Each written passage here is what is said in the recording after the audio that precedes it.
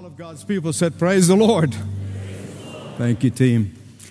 Before I bring the message, I want to join with Zach in reminding you about the block party next Sunday.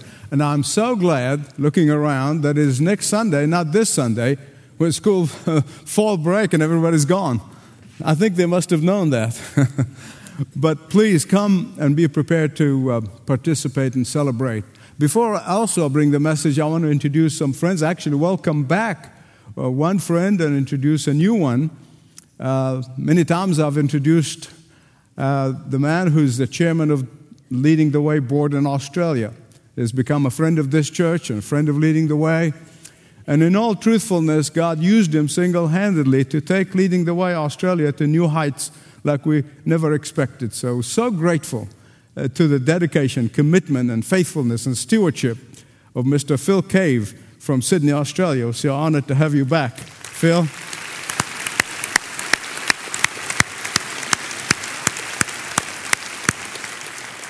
And with him, a new friend who become dear friend, Dr. Peter McEwen, who is the president of Excelsior College in Sydney, Australia. Peter, we welcome you.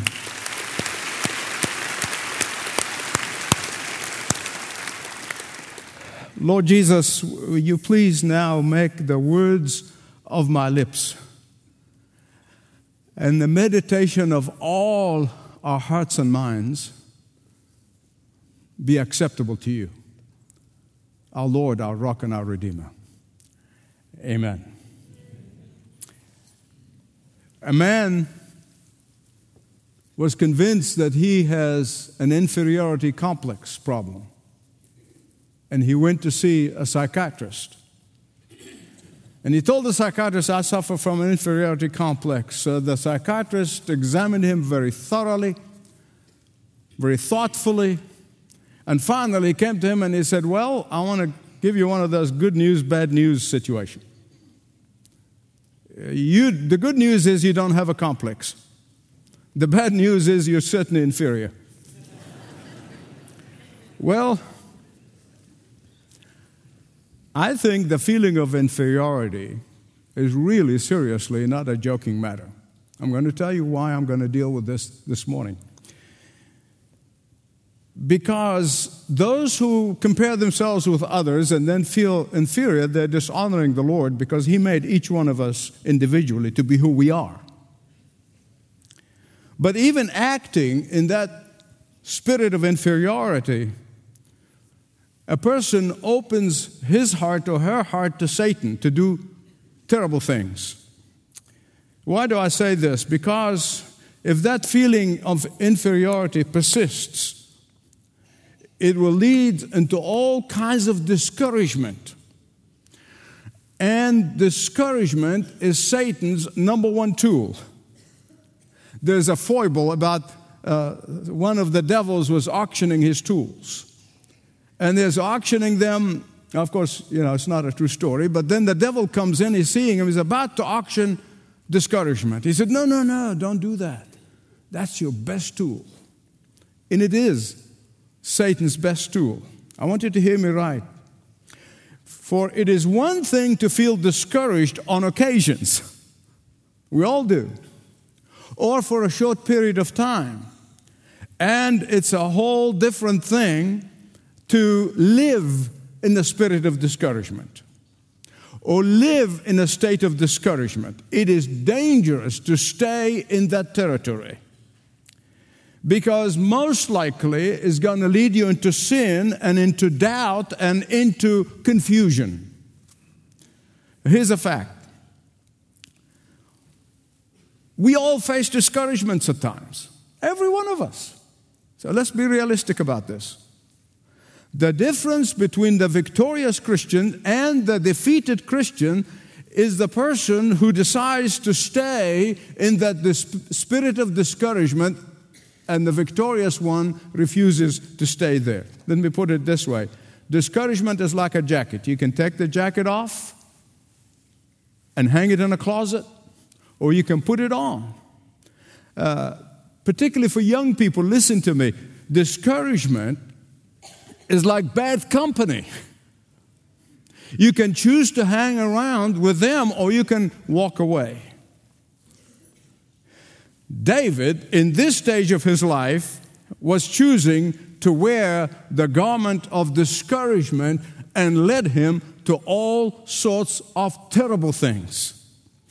David allowed the spirit of discouragement to be his companion. David elected to give the spirit of discouragement a free run in his life. Listen to me.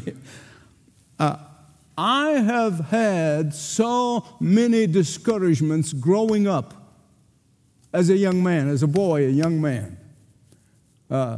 They're enough to have a book by themselves. I'd mentioned a few things in the Trust and Obey book, but truly, I did not understand what God was doing. Those in the early days, because I have faced a whole lot of discouragement later on.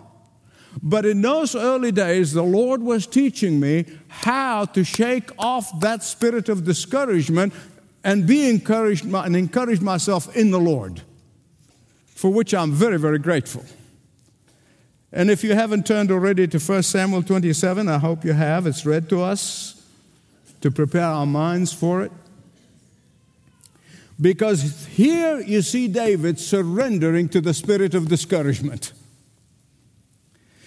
And surrendering to the spirit of discouragement took him into places that he would never have gone.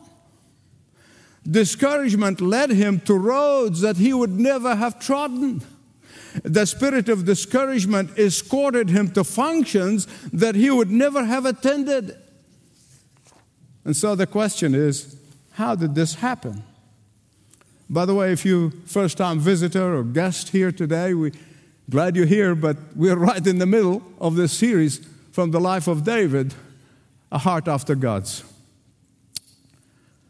After a great victory, you remember from the last message, after a great victory of David doggedly refusing to kill Saul when he could have, when all of his motley crew telling him to do it, when he refused to do that, and he only cut a small piece of the garment, he received that was a great victory over temptation. And he said, I will not touch the God's anointing. After that, David entered into a period of moping and sulking and feeling sorry for himself. And beloved, when that discouragement sets in, it can become a disaster if you stay in it. So let me repeat this because it's very important. It is important to know that we all, at some point, because of circumstances totally out of our control, we can feel discouraged. But please do not stay there. Can I get an amen? Staying in discouragement led David to Ziklag. That's a good word. You need to remember it. It's Z-I-K-L-A-G, or for the honor of our guest, is Z-I-K-L-A-G. Ziklag. Say it with me. Ziklag. Because all of us, every one of us, including your pastor, at some point we found ourselves in our Ziklag.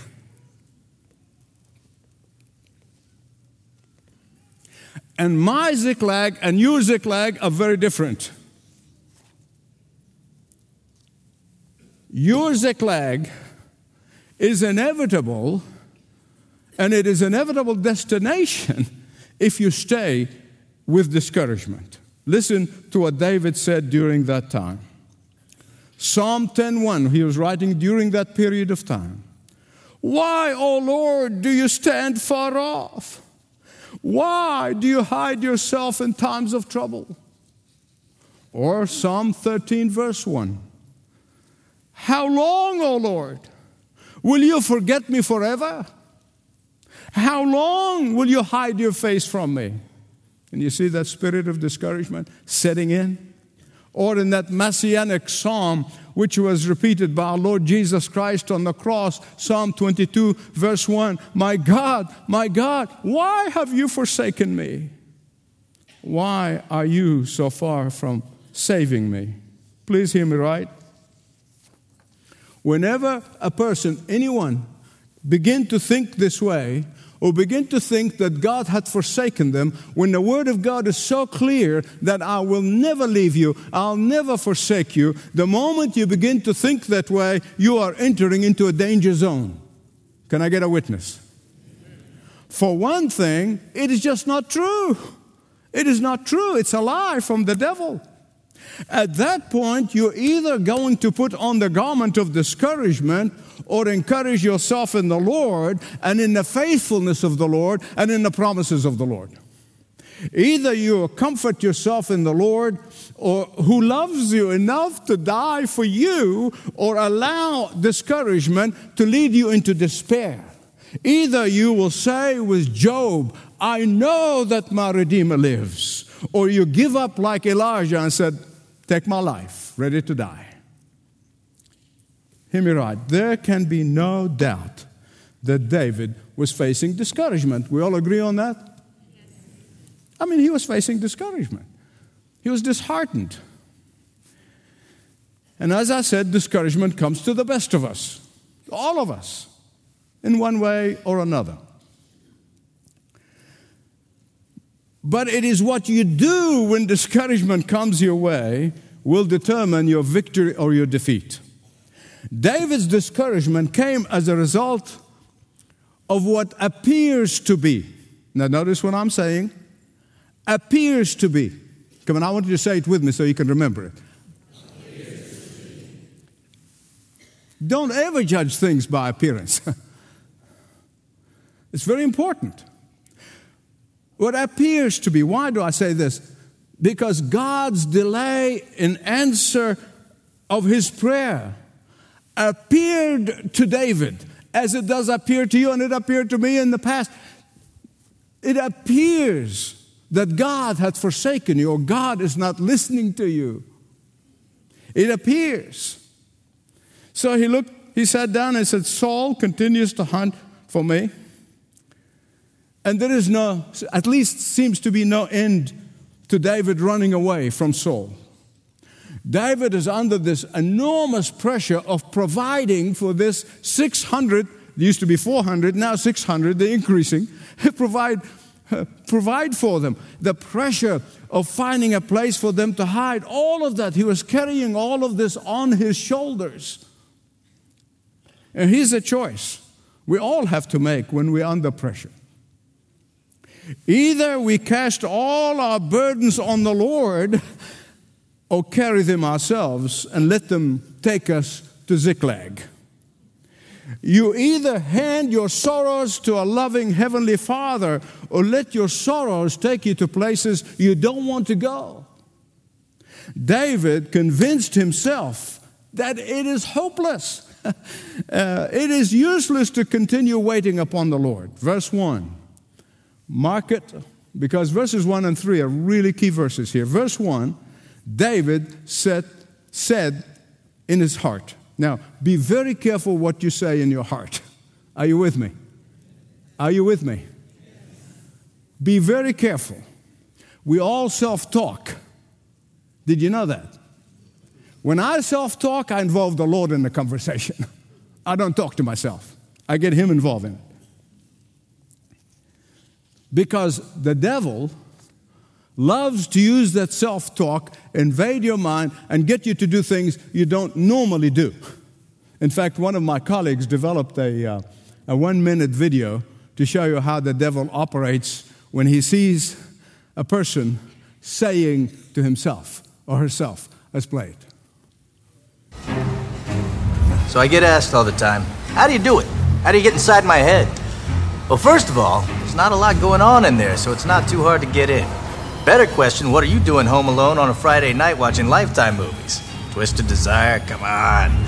Secondly, I'm in your head because I live there. 1623 Chatterbox Lane, right next to that old memory of your high school boyfriend Eric that keeps trying to get your attention. Don't worry, he's doing just fine. Aside from a buttery mustache and 40 pounds, he's every bit the JV football star he once was. One mention, and here they come, your dusty memories like the running bulls of Pamplona. What if I married the wrong person? What if I should have married Eric instead? I wonder if he's on Facebook. And this is where I've got you. Now, I can't convince you Eric was the right one, but I can create fear and regret. And once those thoughts start, well, good luck slowing down that train. All aboard, next stop, sweet dreams of Eric's mustache. No relief in sight, and I sit back and admire the problem.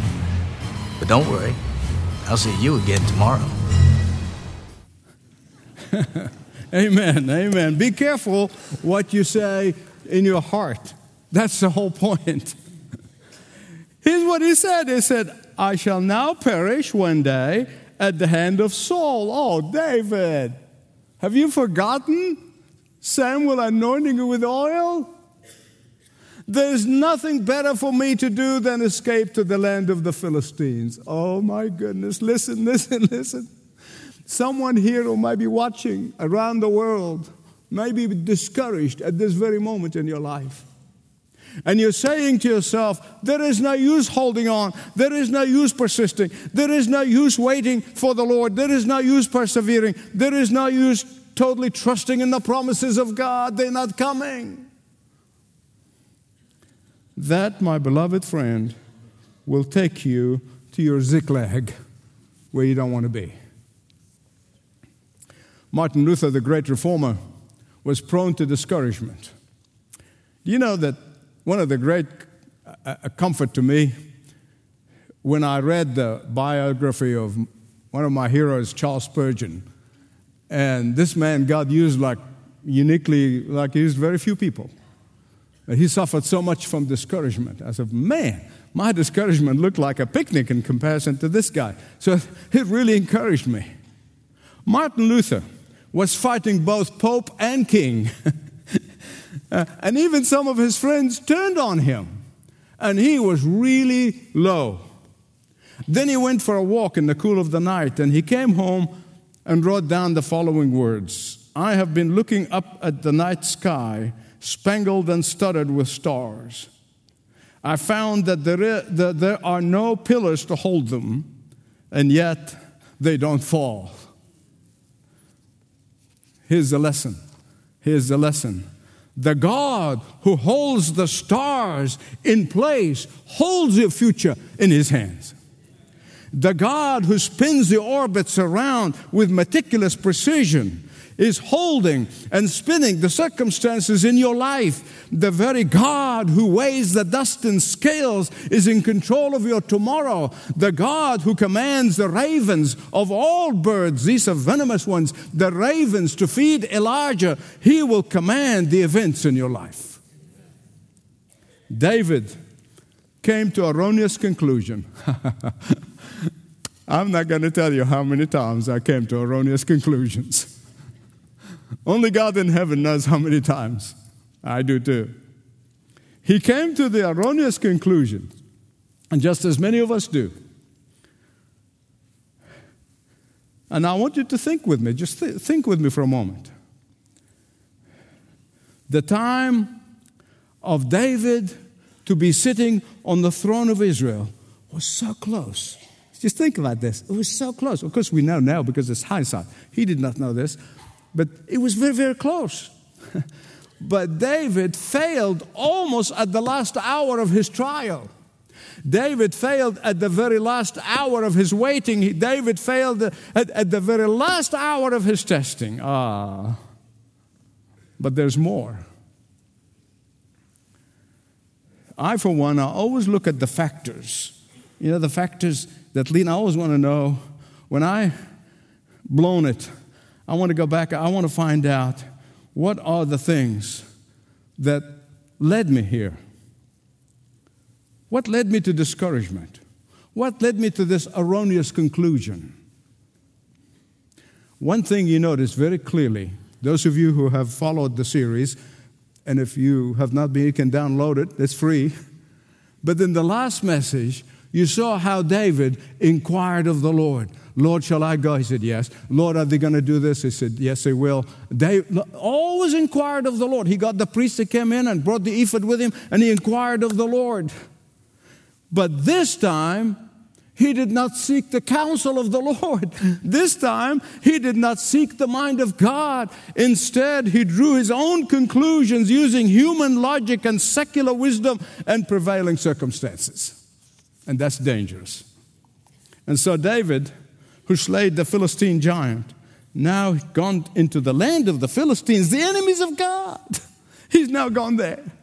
David, who was the servant of the living God, now he's a servant of Achish. Please watch this with me. Watch and see what a spirit of discouragement can do if you allow it to persist. First of all, nobody really wants to be around a person who is constantly down in the mouth. Am I telling the truth? I mean, people see you come a mile away and go, oh, here it comes. They'll run away. And this really happened with David. He wore the spirit of discouragement like a garment, and he stayed in it, which led him to the Philistines, the enemies of God, King Achish, the land of the enemies. And first, of course, Achish welcomes him. Hey, you heard the term, keep your friends close and your enemies closer. Achish started this by having David, who has slain his giant, to come in and stay in. Well, he welcomed him. Misery loves company. Secondly, Saul gives up looking for him. Some of you probably saying, I know what you're thinking, because I already thought that ahead of you. Probably some of you are saying, well, what's wrong with that? The guy needs a little peace in life. I mean, after all, he's running from place to place to place to place. Well, he needs a little peace. But that's false peace. It's false peace. That's not the real peace of God. That's not the peace that comes from God.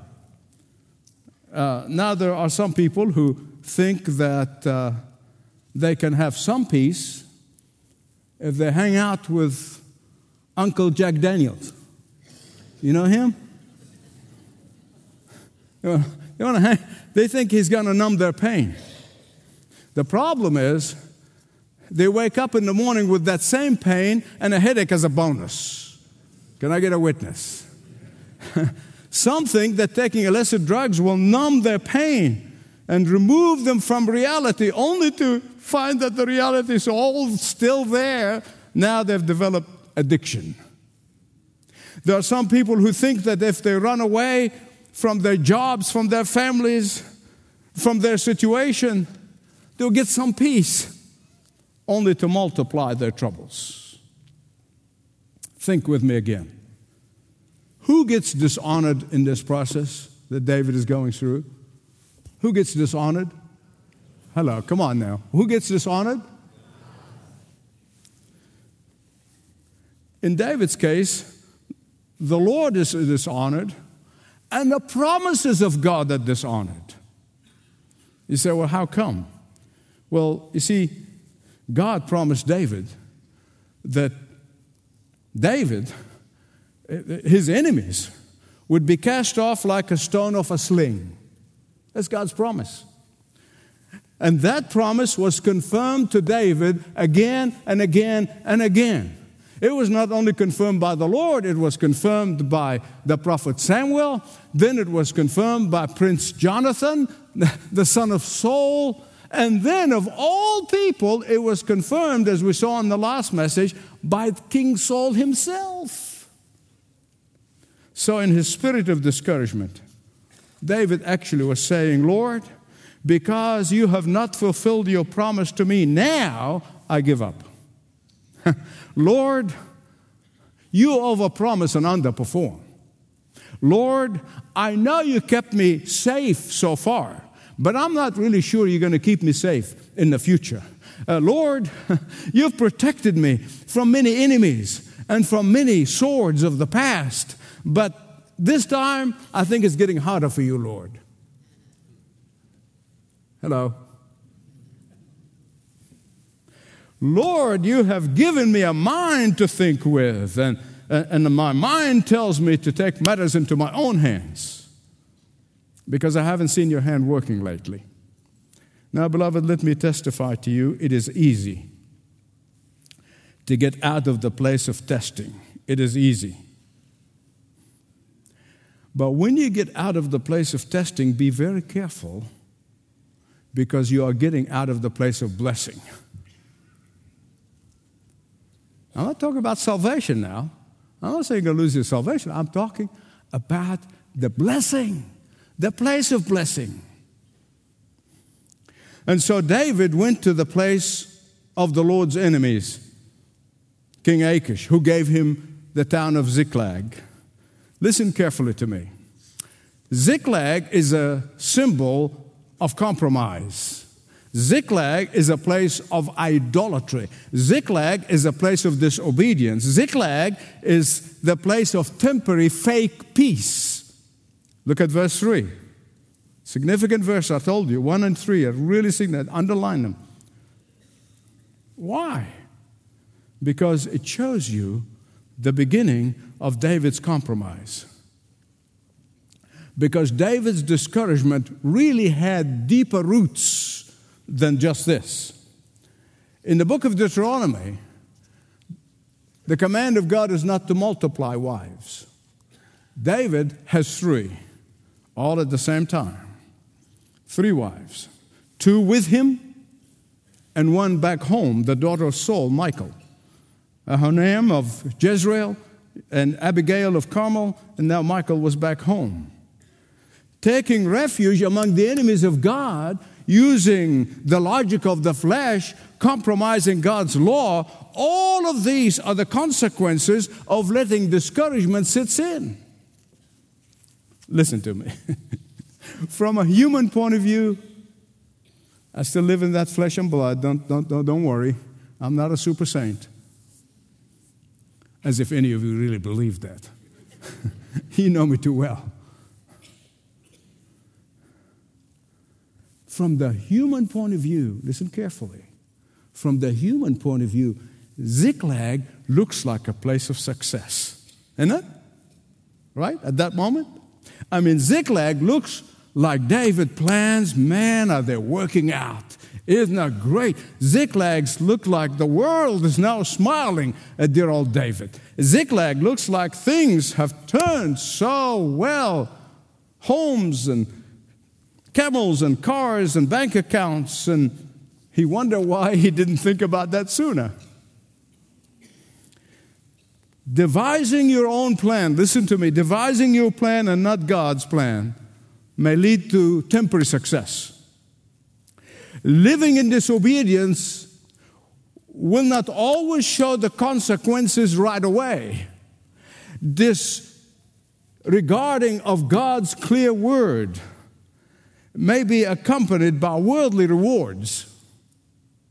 The Bible said sin is pleasurable for a moment. But one false step is not enough. You have to take a second one, and then another one, then another one. One deception is not enough. There has to be followed by another deception and another deception. One lie is not enough. It must be followed by another lie and another lie to cover up that lie. And you see this happening with dear old David right here in the scripture. You see it very clear. Look at verse 8. David began to make his living by killing and stealing. David wanted to be accepted by the enemies of God, but deep down he knew that what he was doing is inconsistent with the Word of God. David sought the favor of the enemies of God because deep down he thought that he lost the favor of God. Be very careful. Beloved, out of deep guilt, David goes out, kills and steals, and comes back and lies about it.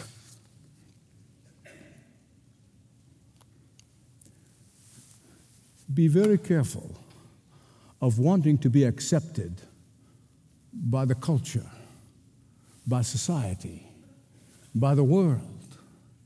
James said that friendship of the world is not only betrayal of your vows to Jesus,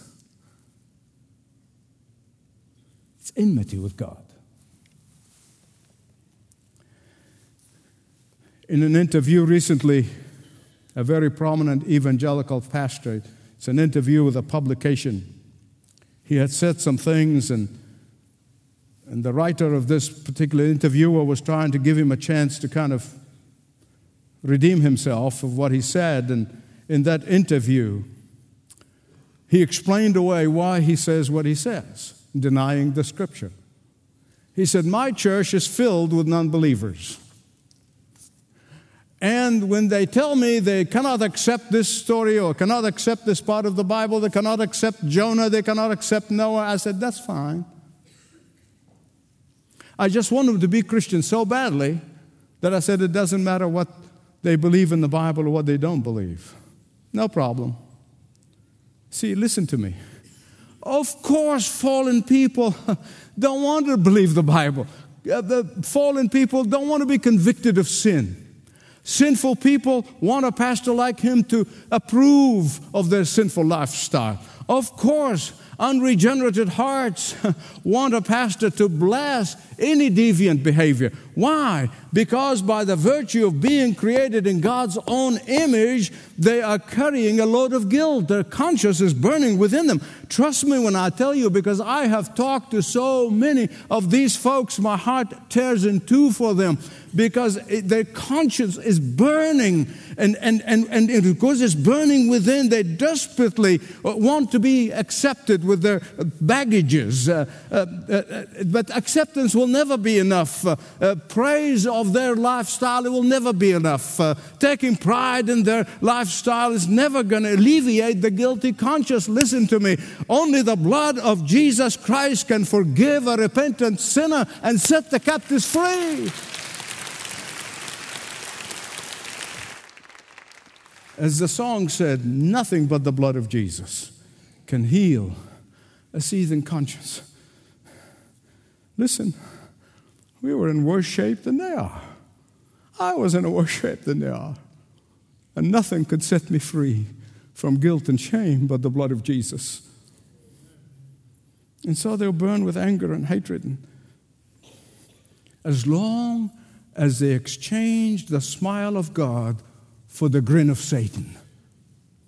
As long as they exchange the protection of God for the flimsy wall of acceptance by some pastors. As long as they exchange a trust in God's provision and exchange it for Ziklag, there will always be turmoil. In the next message, I'm going to show you how this city, the prosperous city, became prosperous even more under David. It was burned to the ground. Burned to the ground. Beloved, every protection, listen to me, every protection other than God's protection, every hope other than hope in God, every comfort other than the comfort of the Paraclete, the Holy Spirit of God, every security other than the one that comes from El Shaddai, is going to burn to the ground. It will prove useless. Let me share this with you as I conclude and prepare our hearts to come to the Lord's table. It's a true story about a gifted writer, well known, who faced the spirit of discouragement and wondered even if life is worth living. Yet once he recognized the hand of God lifting him out of that despair, he did not resist. In fact, he sought to glorify God out of that very sad chapter in his life and his experience. His name is William Cowper, great British writer. Despite of his talent, despite of his success, one day, out of grief and disappointment, he sunk into the deep and the depth of discouragement. So he finally, on a foggy London night, called a horse and carriage. That's what the cabbies were before the days of cars. And he asked the cabbie to take him to the London Bridge. He has every intention of jumping from the London Bridge into the River Thames. After 2 hours of the cabbie sitting in that carriage, and he just found, the driver found himself lost in the London fog. Cowper got so frustrated, he got so irritated, he just said to the driver, "Stop! I'm going to make it on foot." So he got out of the cabbie, only to find himself standing at the doorstep of his house. For 2 hours, the cabbie, the driver of the horse and carriage, lost his bearing, and he kept going around in the fog. At that moment, William Cowper recognized the restraining hand of God. I'm so grateful for the restraining hand of God. At that moment, he recognized the providential turn of events. Convinced by the Holy Spirit, he began to snap out of his discouragement. Seeing that the hand of God saved him, he went inside the house, and as he sat, tears just kept on flowing like a flood out of his eyes on his face.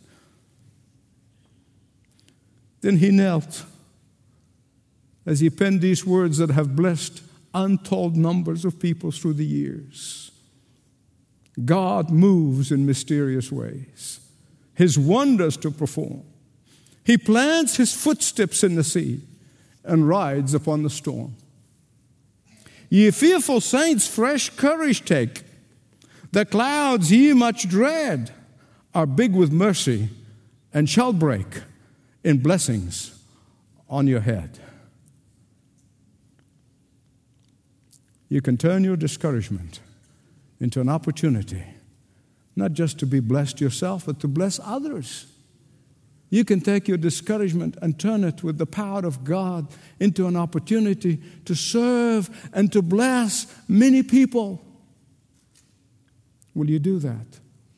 Will that be your prayer? Remembering that nothing is impossible with God. Say that with me.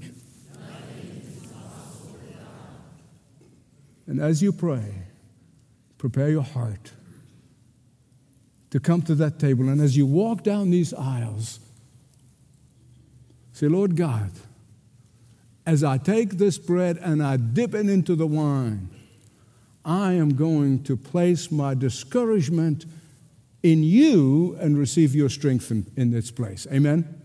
Father God, you know us through and through. And as the song said in the very beginning, you know us. And you love us the same. You called us. We could never have converted ourselves in a million years. But you converted us to you, Lord Jesus. And you loved us with an everlasting love. Not temporary, not occasionally, but you loved us all the way to eternity. And so, Father, I lift up every discouraged heart, whether they already have gone to Ziklag or they haven't gone yet, wherever they may be. Lord God, I pray that the words of the Holy Scripture, the infallible Word of God, goes deep into our hearts and brings us courage and desire and willingness to serve you the remaining years of our lives, for we pray this in Jesus' name. Amen. Will you stand up and sing with us?